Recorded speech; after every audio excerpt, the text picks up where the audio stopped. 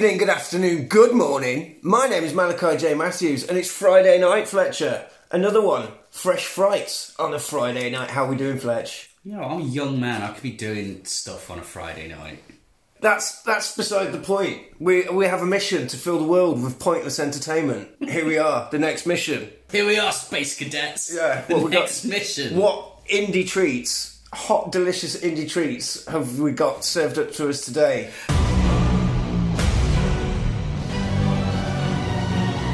Cincest Films presents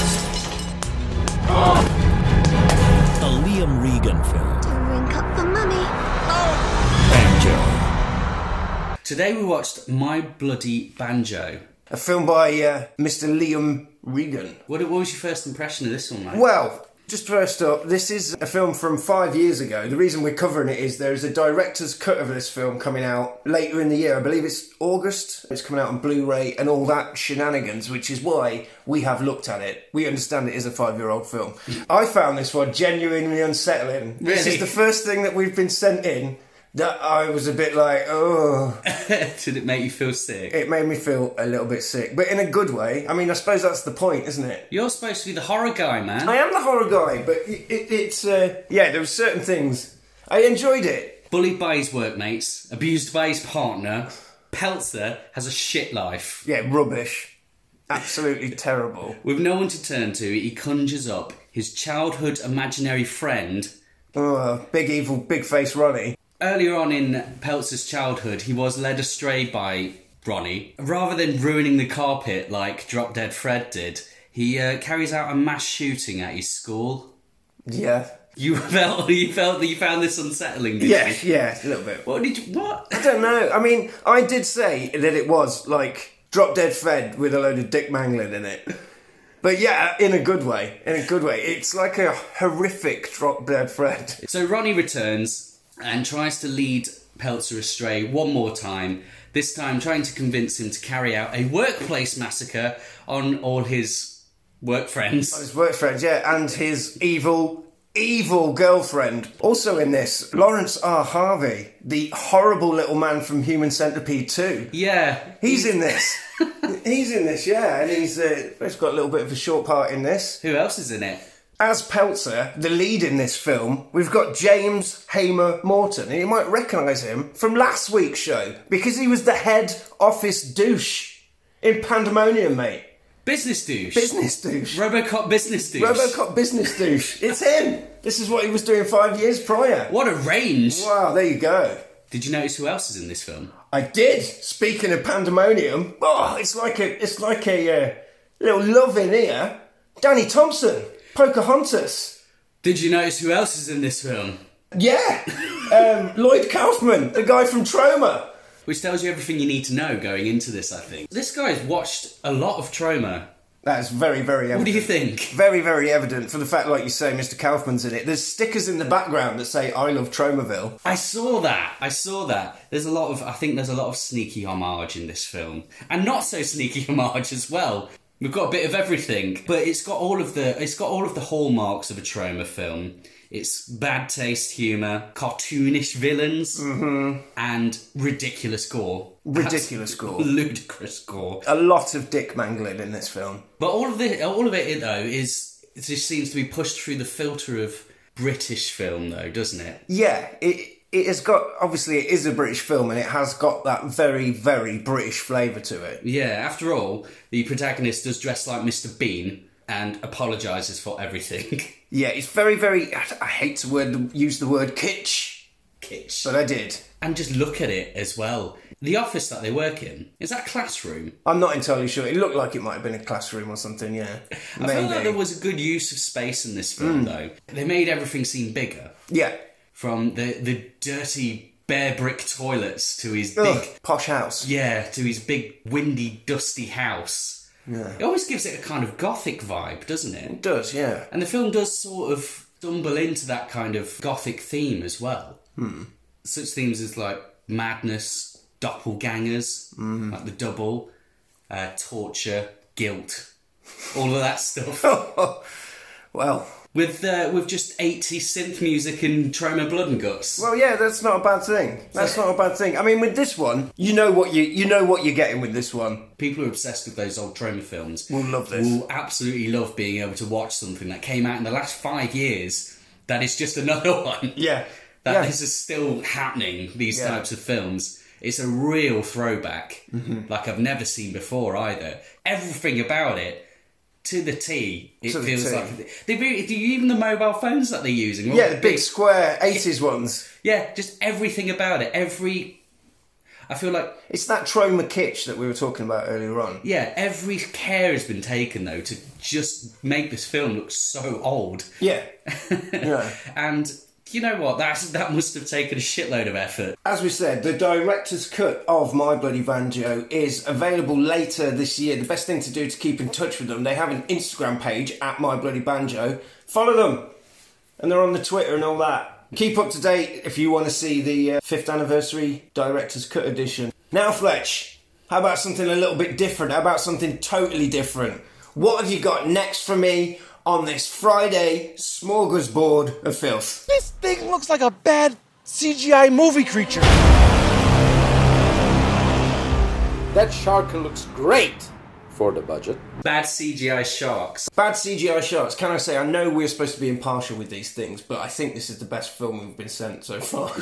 Really? Yeah. Big fan? Big fan. I absolutely love this film. Wow. I thought it was... high praise from Malachi J. Matthews. Good stuff. The plot for this film is two estranged brothers used to make movies when they were kids. They write a script for a film called Sharks Out of Water. Later on in their lives, due to certain circumstances, they come across a magic clapperboard and they are magically transported into the world of their script. Sharks Out of Water has come to life. Yeah, so this centres around brothers Matthew and Jason. Matthew is living, I wouldn't call it the dream. No, living the corporate life. The corporate life. Yeah. He's working for a film company that makes bad shark films. Yeah, that appears to have made a franchise called Shark Rapist. Yeah, and also Unusually Large Seahorse. There was another one of their films in the office. See that one, that was great. But, of course, everything goes a bit askew when his deadbeat brother Jason turns up. Yeah. With the script book. Yeah. And then a magical director appears. And plunges them into the script of the film. Yeah. The script comes to life. And then makes the shark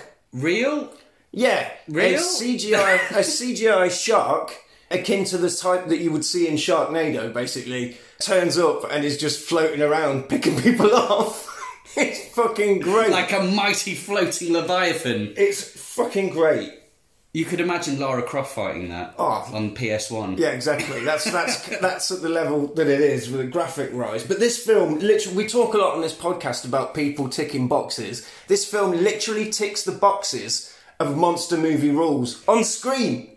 Every genre has like its swan song. Yeah. So at the end of the slasher era, you had Scream. At the end of the torture porn era, you had a Serbian film. Something that just comes around and becomes completely self-aware. My only question is, why did it take this long for us to get a sharksploitation fucking spoof? Jaws came out in 1975. That's 45 years of sharksploitation films. That's Mega Sharks, Sand Sharks, Zombie Sharks, Octo Sharks, Street Sharks. The Last Shark. Sharknado. Sharks have truly become... part of tapestry. The tapestry, as it were. Bad CGI sharks was only a matter of time, really. And thank the baby Jesus that it happened. Thank the baby Jason. Ironically, though, this film is actually about creativity. Yeah. And holding on to said creativity and childlike wonder. That's what I love about it. That's what I loved about it as well. The point of this film is, don't stop making stupid shit. Yeah. So you wrote a shark film. Writing stuff is really hard. Yeah. If you finish writing your shark film, then you've achieved something. Yeah. I don't care what. Care what. You've done it. You've shot. Like these guys released a shark film. Yeah, exactly. They did. That's it. And that is like the whole point of what we try to bring to you on these Friday night shows. They did it. They've done it, and they explain it. The whole thing. We just should stop doing Friday nights now. We've all done it. We've all tried to write a shark film. Oh, we have. What was your shark one? My one? Yeah, I remember Matlock Rat, but that involved a crocodile. Well, yeah, it was, it's the same, yeah. It's the same. Yeah. Well, it's the same thing. I changed it. I made it not a shark. Yeah, Because that is the level of creativity I'm working with here. I'm Yeah. like, what if it's not a shark? But Shark film without a shark. Yeah. Brilliant. Any highlights in this film, Fletch, that you want to point out? Like the characters themselves. The brothers are amazing. The magic director is amazing. And the side characters. Amy in the office is fucking hilarious. And Josh the neighbour. The thing is, I love about films like this are ones where it's kind of set in a world where everybody in it is absolutely mad, apart from the protagonist, who's like the everyman, who's just reacting and sounding off on all these bonkers people. Yeah, and it's just so endearing and it's so relatable as well. It's absolutely brilliant. Genuinely hilarious as well. Bits in this film, I actually watched this film in the bath so I could get in the right mood for it. Yeah. Yeah. Fucking howling at some of it. The shark under a blanket. Fucking hilarious. It was a clever send-up. Even though those of you out there who would be rolling their eyes at all of this, and those who want your straight shocksploitation film, you won't be disappointed either. Because this film is ludicrously violent, and it's damn near pornographic in the nudity that you see in it. I like a film that starts with a MILF. So it works for you guys too. You guys should go and see it as well. Oh mate, definitely. Bad CGI Sharks is available now to stream on Tubi and on Vimeo. So you can rent it or you can buy it on those, like, straight away. Stop this podcast immediately and go and buy this film. Watch it now. Go and watch it Go now. I'm gonna, we've got a screener of this and we can only watch it 2 more times. And I'm gonna do that. And I'm gonna buy it. Yes. Yeah. You just made a sale, guys. Yeah. Malachi just bought your film. I mean, in a nutshell, for me, this one was very much like Wes Craven's New Nightmare, but it was full of sharks and it was actually good. Okay, right, well, that's our 2 films we've got for you this week. Yeah, Fresh Fright's done it. Basically, since we said we're going to start doing these things on the regular, we have been quite literally inundated with films from all over the world. So thank you to anyone that has sent stuff in so far, and anybody that does want to send stuff in, get in touch with us via Instagram or Twitter. To be honest, we're probably most active on the Instagram. But yeah, drop us a line, send us a screener, we'll talk about your film.